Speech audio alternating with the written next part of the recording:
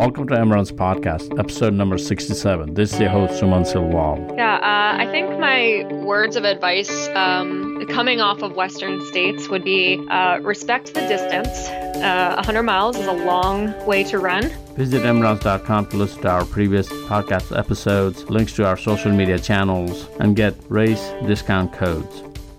I'd like to welcome Jackie Merritt to Emran's podcast. Jackie recently finished Western State, 7th female overall. And Jackie, welcome to Emran's podcast again. Your Emran's podcast, episode number 37. I think that's it's been. I think we talked in November, and welcome back. Yeah, thank you for having me. So how's your recovery going from Western State? Well, I just got home yesterday afternoon from a red-eye flight from Canada. I had to fly straight to Canada to give a work presentation at a conference right after Western State. So not a lot of sleeping, but I'm doing better now after I've been catching up on sleep. So you're walking normal and everything? Because Western State is pretty brutal, correct? Yeah, I was actually pretty beat up after it, but just because of all the downhill, just, really does some shredding to your muscles with all of those eccentric contractions. But it left me pretty sore for a few days, but doing better now. I think the worst thing I have lingering is this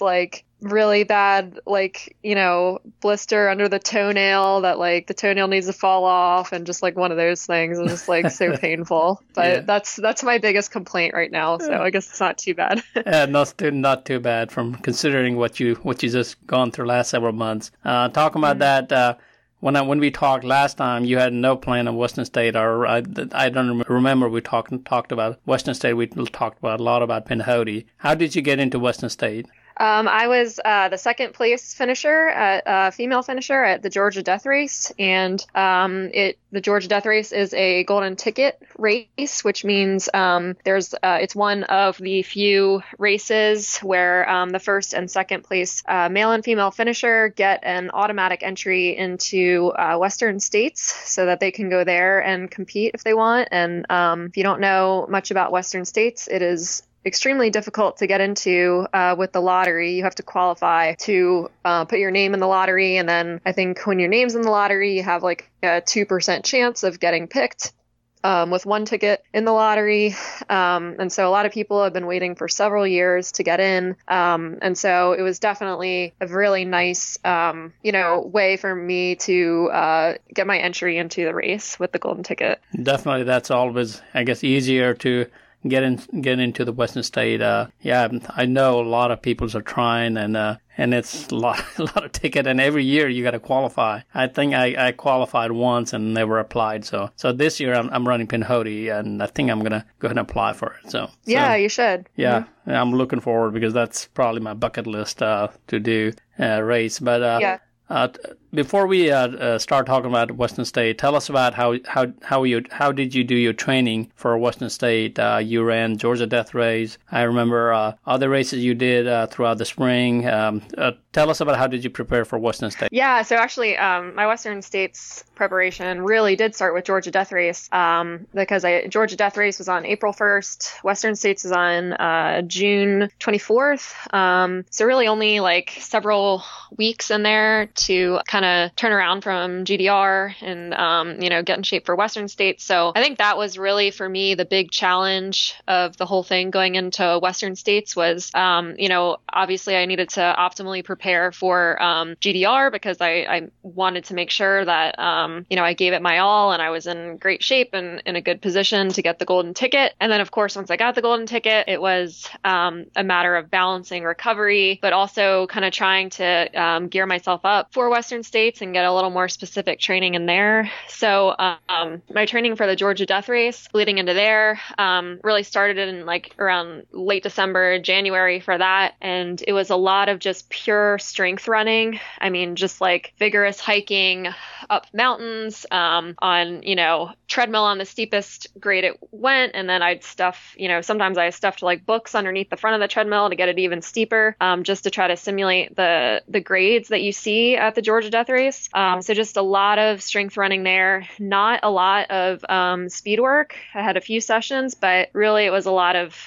a lot of strength and strengthening and lunges and squats and the whole deal there. And I was just really strong going into Georgia Death Race, and I really think I prepared myself well for that. Then after Georgia Death Race, it took me probably like 3 weeks to really kind of recover enough that I could really start hitting my workouts again. And once I was recovered from Georgia Death Race, I just started hitting the speed stuff really hard, preparing for Western States. So I was on the track every week. I was doing, at least 2 like hard tempo runs a week. Of course, getting in the long stuff, getting out to some really less technical, but long sustained climbing on the weekends, and just hammering the downhill, because if you don't know about the Western States course, it's got about 24,000 feet of net descent, and I think like 18,000 feet of climbing. And so there's just a lot of downhill. So you just really need to make sure your legs are, ready to handle it all. Definitely. Talking about that, there's 2 things you mentioned about speed work and a treadmill workout. You don't hear a lot of ultra runners and that I know of. I've tried those, especially treadmill, that you were trying to do, simulate the treadmill to the straight uphill. Talk about that a little bit. My treadmill that I was using at the time went to 15%, and Georgia Death Race grades are far above 15% in the beginning of the race. And it's just, the type of grades that, unless you have one of those, Nordic track treadmills that I think go to like 40%, you really need to go out of your way to try to simulate that grade. So at least a couple of times I went in the gym and I would just put like some of my neuroscience textbooks under the front of the treadmill to like get it a little steeper grade. And it certainly worked. It was certainly a lot harder. And then just, essentially hiked as hard as I could, and, in intervals a lot of times. And so those type of workouts were harder than a lot of my tempo runs or track sessions. It was just like really intense hiking. But essentially the idea is just to try to get the, surfaces you're training on to be as specific as you can to what you're going to see on race day. So anything helps with doing that. So that's kind of how I did it.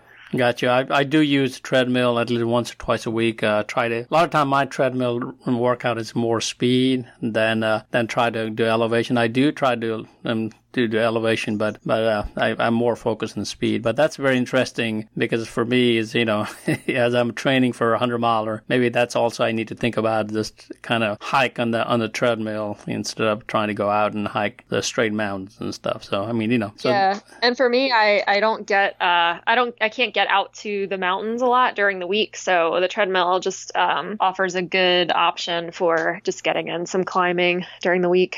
Definitely. That's kind of where my thoughts are. Let's talk about the speed run. How the speed run helps for ultra runners? Yeah, so it helps with several systems. I mean, metabolically, you're kind of, people think of ultra running, they think, well, why do I need speed? I'm never going to be running at 6-minute pace during the ultra. It really, that might be true, but you are certainly going to be tapping into some of your anaerobic systems, going up climbs and, passing people and whatever, you might need you're going to need little surges of anaerobic power the whole time, and speed and strength training just immensely help with that. And then of course it helps with leg turnover. There's a lot of research I could go on about, showing really important neuromuscular adaptations for, using like fast twitch muscle fibers and stuff that you're not going to use just at, your long, slow runs. So while your long, slow runs are certainly important, and tap into a different, metabolic state, the faster speed stuff, intervals and, longer sustained tempo runs are incredibly important. And I think if you don't do those in your training and you start doing those, you're going to see really incredible improvements in your running. Definitely. I do put a speed workout now. I do once a week, and I'm getting better at it. So I'm usually doing the speed workout for more of my marathons, not for ultra distance kind of talking to you, realize I may be able to use that even for my 100-mile or any ultra distance races as well. Definitely. Yeah. And really only once a week is usually plenty to do like longer speed sessions. A lot of times I'll do like striders like every other day or every third day, which are basically just like sets of like 10 to 20 second sprints at the end of any run. So you're really not getting super tired, but you're still kind of tapping into those, fast twitch muscle fibers and those neuromuscular systems. And it can also really help with your running efficiency and form too, just to get those, really quick striders in at the end of your runs. Definitely. Do you go to track workout and do the intervals and stuff like that, or just like what you mentioned, some of the striders and some of the speed at the end? How do you put that in? Yeah, you can do striders anywhere. I mean, I do striders in the parking lot in front of my house. But for the speed intervals and stuff, I like going to the track because it's I like that the numbers are very objective, and obviously the surface on the track doesn't change. But I mean, if you really hate the track, you don't need a track to do interval work. You can. All you need is a watch. I wouldn't, if someone like absolutely hates the track, I would not, try to, persuade them to go to the track to get it done. I mean, you should just do what run where you like running and, do the work you need to do to get better and faster. Definitely. Let's switch our focus to Western State. Here you qualified and ready to go. I remember talking, listening, and there's a lot of chatter about Western State. There are a lot of fast women, including your names were included as a wild card. Let's talk about Western State. How did you feel about lining up to the Western State finally? It was definitely exciting. I mean, I don't really I've never really raced a women's field that competitive before. There were, at least 20 women on that entry list that could have, easily contended for a top 10 position. And that was really my goal going into the race. Like I really wanted, one of those top 10 spots. And so, you never know, with a 100-miler, you can be in the best shape of your life sometimes, and sometimes it doesn't matter and stuff happens. And so, I kind of, tried to be confident, but at the same time, I respected the distance. And so kind of lining up, I was, I guess I was cautiously confident and I was just trying to be very careful toward the beginning, because you just see every single year really good runners going to Western States and everything seems to fall apart at Forest Hill, which is mile 62, and really where a lot of the racing and a lot of the passing and kind of where people really start surging ahead and that do well and maintain their position. And so my goal going in and at the starting line was to kind of keep things together, especially considering the heat that was predicted for the day, until Forest Hill. And then once I hit Forest Hill, my plan was to just, throw down and give it everything that I had left in me until the finish line. And so that's basically what I did. And it looks like it worked for you. Talk about the snow section.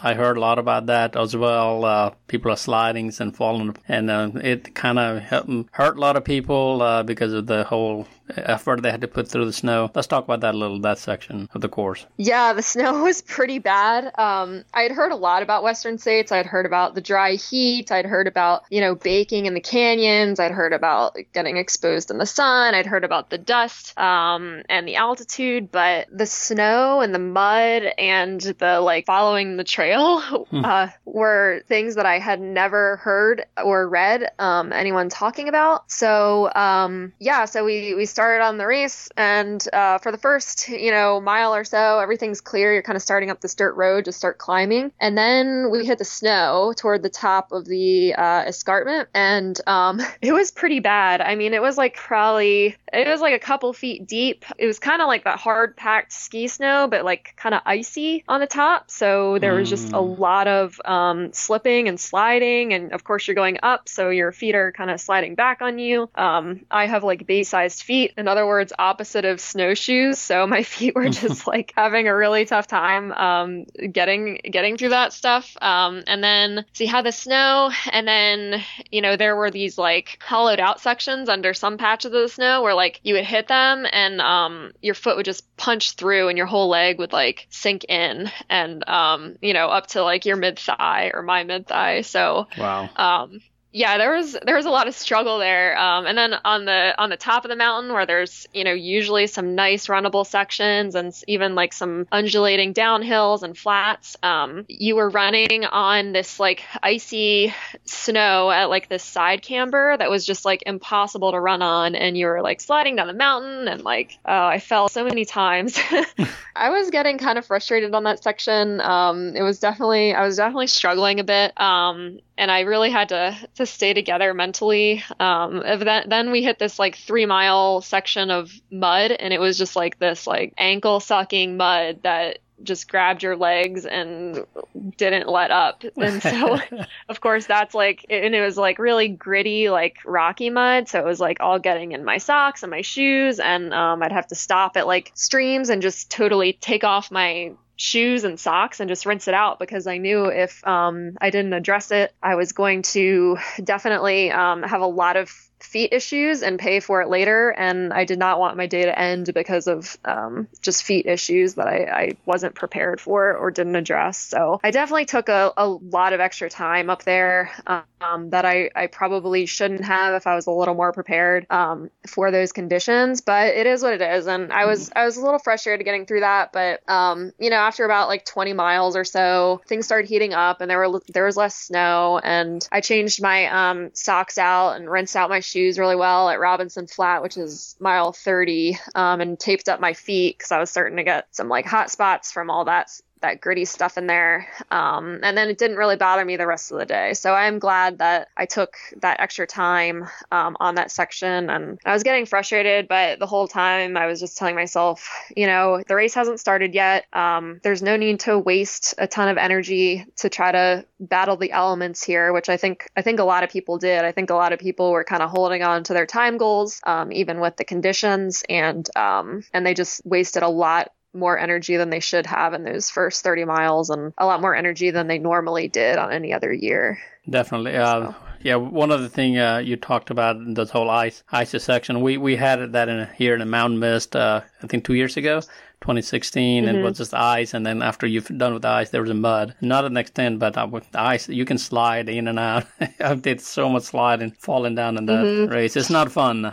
If any of the listeners, they have not run through ice, it's not fun at all. And no, it's not. Well, it's not my thing, at least. And yeah, I mean, you use a lot more energy just with like, you can feel it in your muscles, just trying to like stabilize your joints and everything, and protect your joints. So you definitely use a lot more energy even at a slower pace going through all that stuff. And definitely, like you said, it's so early in the race. It's like it's amazing how you had to survive through that for 100 miles. I haven't gone through that. Yeah. Talking about that, I was thinking, so did they allow people to use a spike kind of shoes, or kind of anybody had that, or nobody? Nope, it's not allowed in the race. No spikes, no poles. You're not allowed to use them. Not that I would have like used them anyway. I mean, I was like so unprepared. I didn't even have on like high enough socks or gaiters or anything, but which I would do next year. I would definitely, that's what I would change about my footwear. I would pack extra shoes, which I actually didn't pack extra trail shoes, but I did have socks, so that's kind of what saved me. And I would wear gaiters, and I would probably wear higher socks, even though I don't usually like wearing high socks because of like the heat around the ankles and stuff. But I would do it to save my feet a little better next time. Definitely. Talk about the heat that you just mentioned. In Western State, heat is also a part of the whole what do you call it, the struggle that experience. You all had. Yeah. So let's talk about the heat. Heat is always part of the Western States experience in some way. I mean, you read about it every year. What was crazy to me was that we had these like conditions in the snow and everything, and it was never cold. I mean, I started with like the same thing I wore all day, and no extra layers. But the crazy crazy thing was there was that much snow and ice and stuff. And then it just, once you got out of high country, which is after that first 30 miles, it was just a scorcher out there. I mean, it was like over 100 degrees in the canyons, and it had been like 110 degrees all week. So the dirt roads and stuff you run on that are really exposed were just like hot. So you were kind of like getting heat from the sun down, fully exposed, and then you're getting heat from the ground up, and you're just kind of like, baking there right in the middle of it all. And it's really hot. But I think going into the heat, I mean, I was prepared for the heat. I knew that was coming. And so, I did heat training and everything. For Western States, this is actually the first time I did any heat training in a sauna. And that was probably my least favorite part of training, for this whole thing. Like, I just really hated going in the sauna and just sitting in there for like 40 minutes or so every time. And it was like 180 degrees in my sauna. Like, it was hot. Wow. Like really hot. Like I would be like lightheaded and woozy when I got out, because my water bottles would melt when I took them in. So I couldn't really like drink or anything while I was in there. And I'd be like 4 pounds lighter when I got out, because I just like sweat out everything. Wow. But yeah, I did a lot of heat training, which I definitely think benefited me for that. And then I think where a lot of people might have kind of messed up a little bit for the heat is, people always talk about all this heat training they do and everything. But I think that, you can do all the heat training you want, but you still have to manage the heat, and you still have to keep your core, do everything you can to keep your core temperature low on the actual race day. And I started, cooling myself off really early. So when I before I even felt hot, like up in Duncan Canyon, which is where I first saw my crew, mile like 22.5. So we were still in high country, and I really wasn't even feeling that warm or that hot. It was still, like early in the morning, and my crew was already putting ice in my pack and I was wearing my ice bandana and just like hosing me down with ice water. So I started cooling myself off before I felt hot, and I just kept it up all day. So there's usually like an aid station at Western States. They're pretty frequent. They're every 5 miles or I think the distance between them is like 7 to 3 miles. So every single aid station, like every single one, I with the exception of maybe like the very last one in the middle of the night, but I got ice at every single one at least, and like had them sponge off, like put cold water on my head with the sponges they had and everything, just because I was just being really on top of it, keeping my core temperature as low as I could, and keeping myself cool. And honestly, the heat to me didn't really feel that unbearable. Really. Do they have like a dry heat or like a humid like we have it right now in the South? Everyone talks about it being like this dry heat, and it certainly wasn't like as humid. Apparently, it was actually more humid at Western States than it ever had been before. Like it was like 80% humidity, which is pretty humid for them. It didn't feel that humid to me because I live in Atlanta, but I think that might have messed up some other people from out west. But yeah, everyone talks about this dry heat and it doesn't feel that hot. I mean, it's not as humid, but it definitely feels hot. I mean, they're like, it's not going to be that bad. I was definitely telling myself this is going to be really hot, and it definitely was really hot. So yeah, it's like a dry heat, and it's like dusty, but yeah, you still definitely need to be prepared to deal with it, even though it's not quite as humid. But yeah, it was a little more humid this year. Definitely. Talking about difficulty level, how difficult the whole entire course for the Western State. Beyond, if you had to run this course without any of the struggle, how difficult the course is? There's definitely like some sections that are pretty challenging, and I think overall, like the course as a whole, like no part of it is incredibly is really, really bad. I think it's just all of it together brings a lot of challenges. You've got the high country, the altitude, which, I was definitely feeling that was the other thing I was struggling with at the beginning, was the altitude a little bit. And I didn't think I was going to feel it quite as much as I did, but I definitely was feeling it.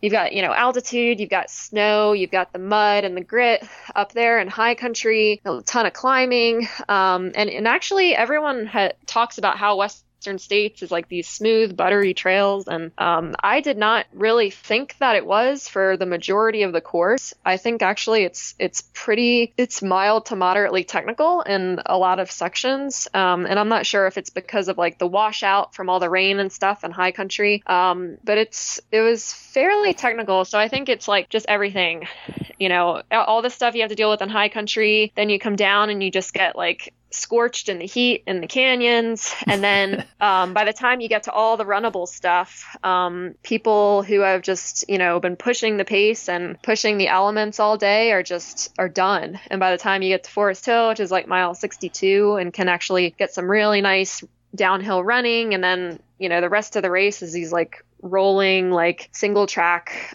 trail for the majority of it, and you're actually ready to run. A lot of people just don't have anything left. So I think everything together just makes it really challenging. Definitely. Talking about that, running racing after 62 over the day, you kind of progress from where you're standing.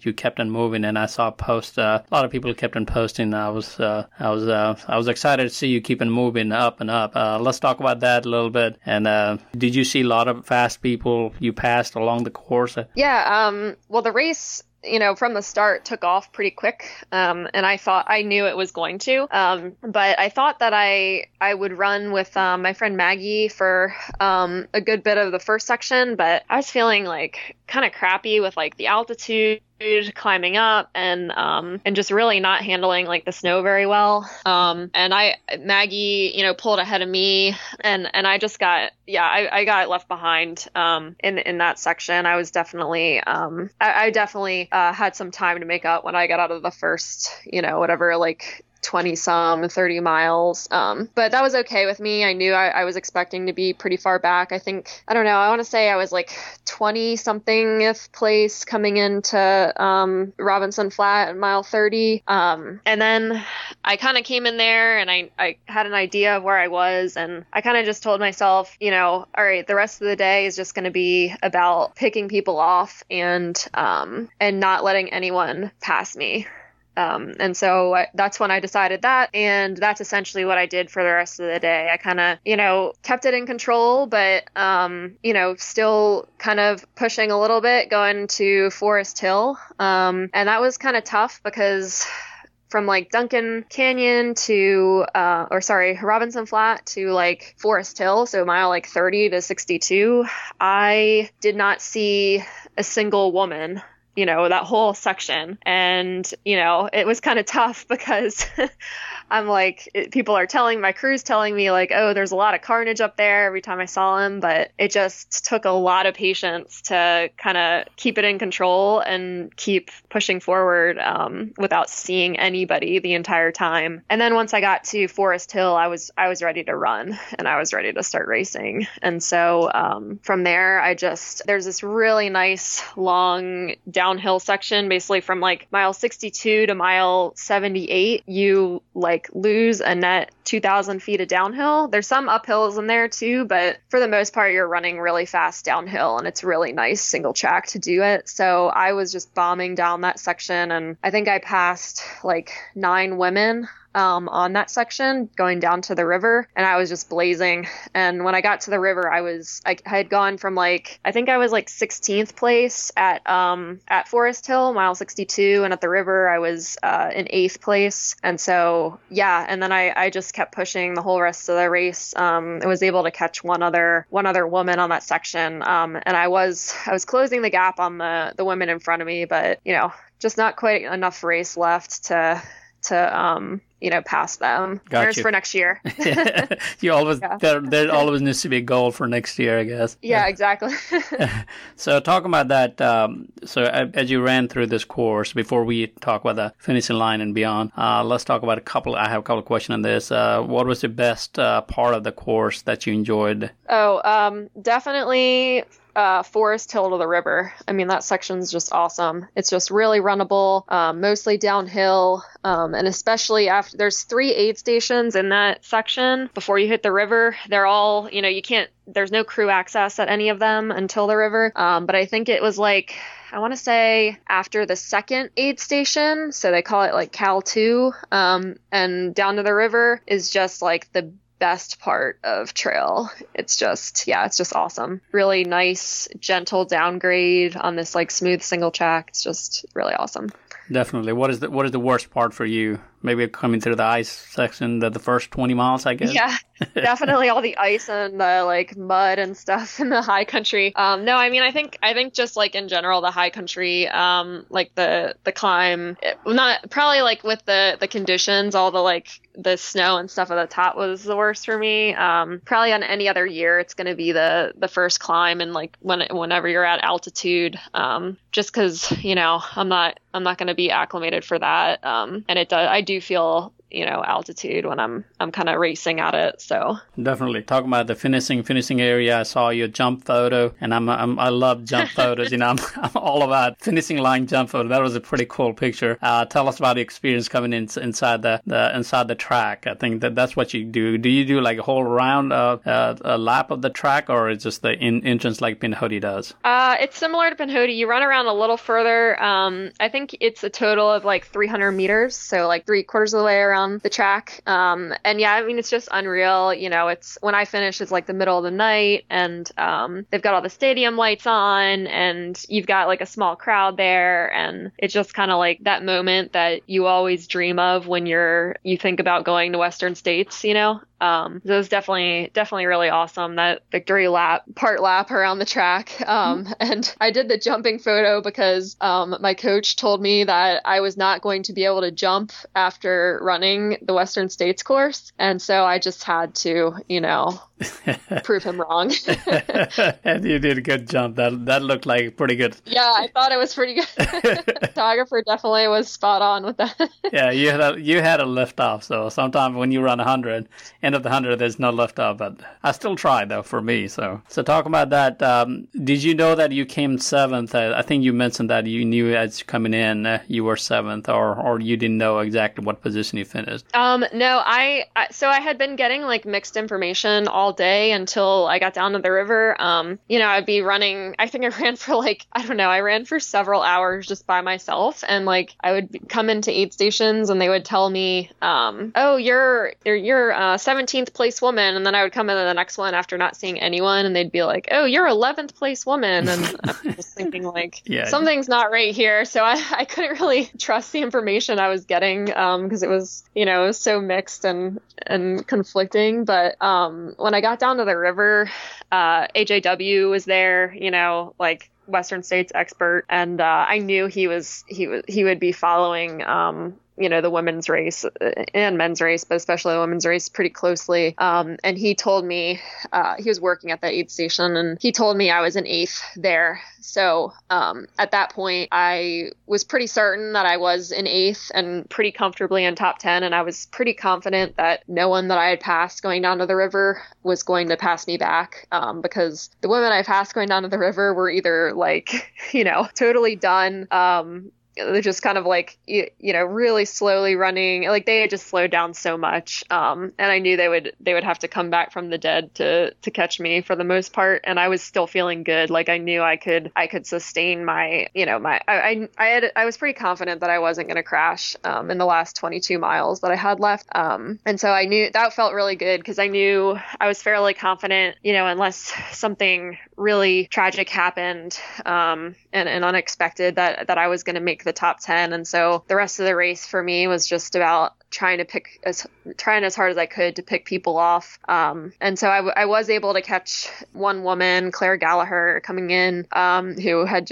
she was crashed hard in the last like 10 miles. So after I crossed the river, for the first like hour and a half after that, I was like reeling in this woman, Caitlin Gerber, who I knew was 10 minutes in front of me at the river, according to Jeff, who was pacing me on that last section. And I was working really hard to reel her in, and after about an hour, I could like finally see her headlamp like coming around the turns and stuff. Jeff was still with me, but he was having some like headlamp problems because he essentially what happened is he turned his headlamp on turbo mode and didn't realize that the torch only lasted for like less than 2 hours when you do that. And so his headlamp's dying, so he's going by mine. When I saw her headlamp, I really started pushing to catch her, and I on this one little like downhill that was like kind of rocky, I just like bombed down it and left him behind, and he is, got too far behind me, couldn't see going down this rocky section, and didn't have a headlamp. So I basically left him in the middle of the woods in the middle of the night, like, and there's mountain lion sightings and stuff like that night. Like there are like 2 mountain lion sightings, and he's just like out there, and like it's like 2 miles to the next aid station and stuff. But he was like, he wanted me to go on. He was like, just go on, because like I had to, unless I would have waited for him. So anyway, I roll into the next aid station. Finally catch Caitlin at the next aid station. She and her pacer took one look at me and they just bolted out of there. And the section after that aid station was downhill, and so I left the aid station without my water bottle. I had to run back up the hill part way to like get my water bottle. I turned back around with my water bottle, took off down it, passed her going down it, and then there immediately after that there's like this steep uphill climb, and I could feel her after I passed her. She like surged to like keep up with me, so she started like chasing me, and we rolled over that next uphill, and she like was like sprinting, like literally we were running like I think like sub 7 minute mile pace, like we were hauling it, and she just kept it up, and we still had like probably 10 more miles left, and I had to make a decision, like I have to let her go, because I know she's not going to maintain this the rest of the time, and I have to just keep pushing it until she slows down. And so and I've actually never seen anyone, never passed anyone like that at the end of a 100-miler and had them do that. So I was like pretty impressed that she was even able to do that. But I was like, she's going to slow down, and I'm just going to keep pushing, and be smart about this. But you know what? I never caught back up to her, and she just crushed it the last 10 miles, and she ended up passing like 2 more women. I guess she was like running scared from me the rest of the night. But I never did catch her again, but I did catch Claire. And so that put me in 7th. And so, Caitlin finished 4th. I finished 7th. And then, Nicole, I'm going to mess up her last name, Kigaropoulos. She's like super fasty, 100-miler, from Texas.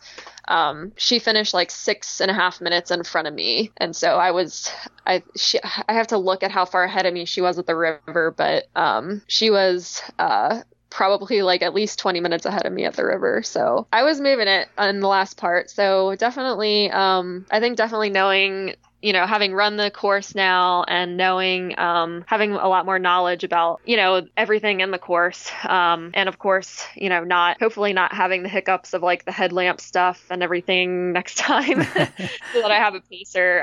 Cause I definitely think running with a pacer in the middle of the night at that point in a 100-miler, I mean, it helps you a lot. I think kind of addressing those things, and being able to strategize a little more about the course and kind of where I want to push things. I think I could definitely improve coming back next year. So definitely talk about a couple of things before we move on. I guess the pacer has to be able to pick up the speed that you're willing to run as well. That's the one thing I always wonder about those, that you're running 7 minute pace. That's pretty fast for a trail race, trail running. So, I mean, it's fast on the road, I was not running that fast the whole time. I know. But still, for a trail, you can leave people behind very quickly, Talking about that, you mentioned many times about next year. So you have guarantee entry for next year. Is that what you told me? Is that what happens now? Is 7th? Yep. So top 10 men and women get to come back next year if they would like to. So I am planning to come back next year.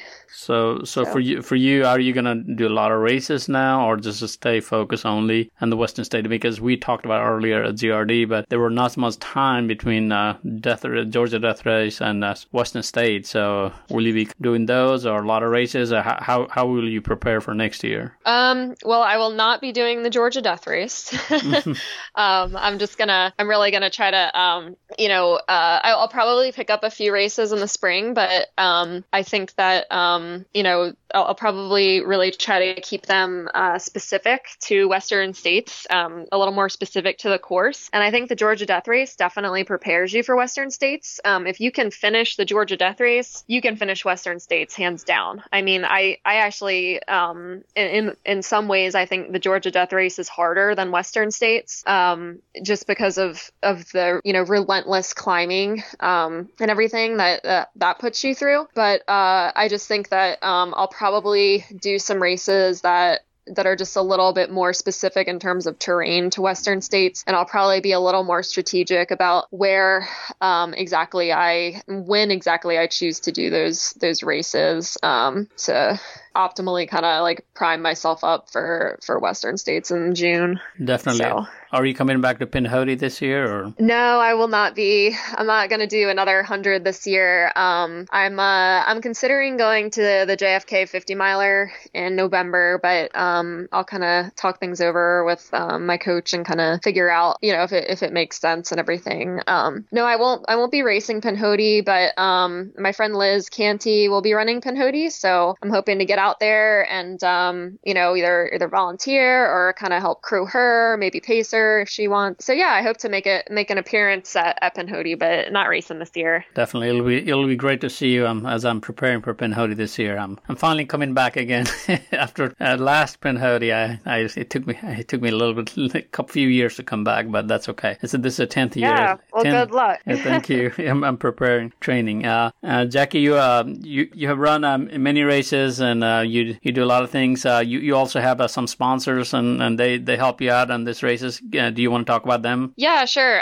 So Milestone Sports is my primary sponsor. They make a little sensor that attaches to your shoe, and it gives you information about your running mechanics. So it will show you metrics like rate of impact or how hard your foot is hitting the ground. It shows you what part of your foot's hitting the ground first. So, heel, midfoot, toe. It shows you things like your leg swing. So how far your leg swings up as you're kind of swinging it through to before your foot hits the ground again. What else? It tells you stance time, or ground contact time, so how long your foot is on the ground, and and a number of other metrics too. But all of these metrics that it shows you are metrics that we know are related to injuries in runners. And I'm a physical therapist, and I also have a PhD in biomechanics. So this is, of course, highly interesting to me. And I think it's great that, for the first time in a number of years, really over the past few years, for the first time, we're able to give this information to runners out in the real world at a very low cost. One Milestone pod that you can attach to your shoe costs $25, and the app itself is free. So I think it's great that we can make this information available to runners at such a low cost, and also get insight into how these running mechanics behave in the real world, and also change with fatigue, because they definitely change with fatigue. Like I can tell you from, my own training that I see this all the time. And when I start feeling tired, I see those metrics changing, which is actually pretty interesting. So I try to be really cognizant of that in my training. I think it's definitely helped me stay injury free and consistent in training. But and before these wearable technology devices were available, people really only had this information when they could make it to an $80,000 motion capture lab. And to see these metrics and in-ground force plates and all that. So that's definitely cool. They're my primary sponsor. And then also sponsored by Saucony. I think I'm their first and only trail running athlete. So we're trying to change that and get a trail running team going. But Saucony's awesome. I really love their shoes. And I wore the Peregrine 6s for Western States, which were really great for the terrain there because they're really a versatile shoe. And they also helped some of the expenses for Western States and actually made the whole thing possible for me to go to because Western States expenses can add up a lot, as you can imagine, a trip to California and all that. And then Nathan Sports. Also, I'm an ambassador for them and use their hydration products. I use the Vapor How 4-liter hydration pack for Western States, which is kind of like a lightweight race vest, and I really liked that. It was really comfortable all day. I never ran out of water the whole time, and they make just like a number of really good hydration products. So yeah. I recommend all 3 of those products, all 3 of those companies' products. Definitely. And it has helped you to be who you are or help you through the Western State. And that definitely. I have not tried Saucony shoes yet, so I need to look into it too. I tried varieties of shoes. I'm not one shoes guy, so I enjoy it. Yeah, the Peregrines are definitely my favorite trail running shoe they make. And the Kinvara for the road shoe, you can't go wrong with that. And their new relatively new shoe, the Freedom ISO, is also really awesome. It's similar to the Kinvara, which is like really responsive and everything, but it's got like a kind of almost like a springiness to it. It's really, really nice. That's nice to know. So all the people who are listening, they're looking for different shoe design or shoe company, and here's your choice for you. So, Jackie, we talked a lot about running, training, running Western State, running 100 mile, Georgia Death Race, so many different topics on this one, and I learn a lot just listening to you as I'm training for 100 mile or Pinhoti. Maybe I wanted to do a little bit better than I did last time. Before we close this interview, can you give a word of advice to people who's training for 100 mile for the fall or the winter or next spring? Just give a word of advice. Yeah, I think my words of advice coming off of Western States would be respect the distance. 100 miles is a long way to run. And, we all know that, but really just trying to, keep yourself in check the first 30 miles because they really don't count. And what counts is that last, 20 to 40 miles. And then also, respect the elements. I had time goals going into Western States that this year that I, threw out the window when we started in high country and I was sliding all over the snow and couldn't run, just given the conditions. And then of course the heat of the day, that's physiology. You're going to slow down. So I would say, it's not a bad thing to have time goals and have goals you want to meet, but be ready to adjust them when the conditions or the heat are just not going to allow it, and don't try to battle the elements. So that sounds like a great word of advice, Jackie. Great talking to you again. Good luck as you go forward for preparing for Western State 2018. Looking forward to hearing a lot of great thing about you and your progress. And see you at Pinhoti somewhere in the trail. Thanks, Jackie. Yeah, thank you for having me. If you have a need to cover your events from marketing to taking photos, please contact mruns.com by emailing at marathonruns@gmail.com. Thanks for listening to another episode of MRuns Podcast. Please subscribe to our podcast channel, Voice of Runners, at iTunes, Stitcher Radio, Google Play, and more. And also follow our social media channel, Marathon Runs, on Instagram, Facebook, Twitter, and YouTube.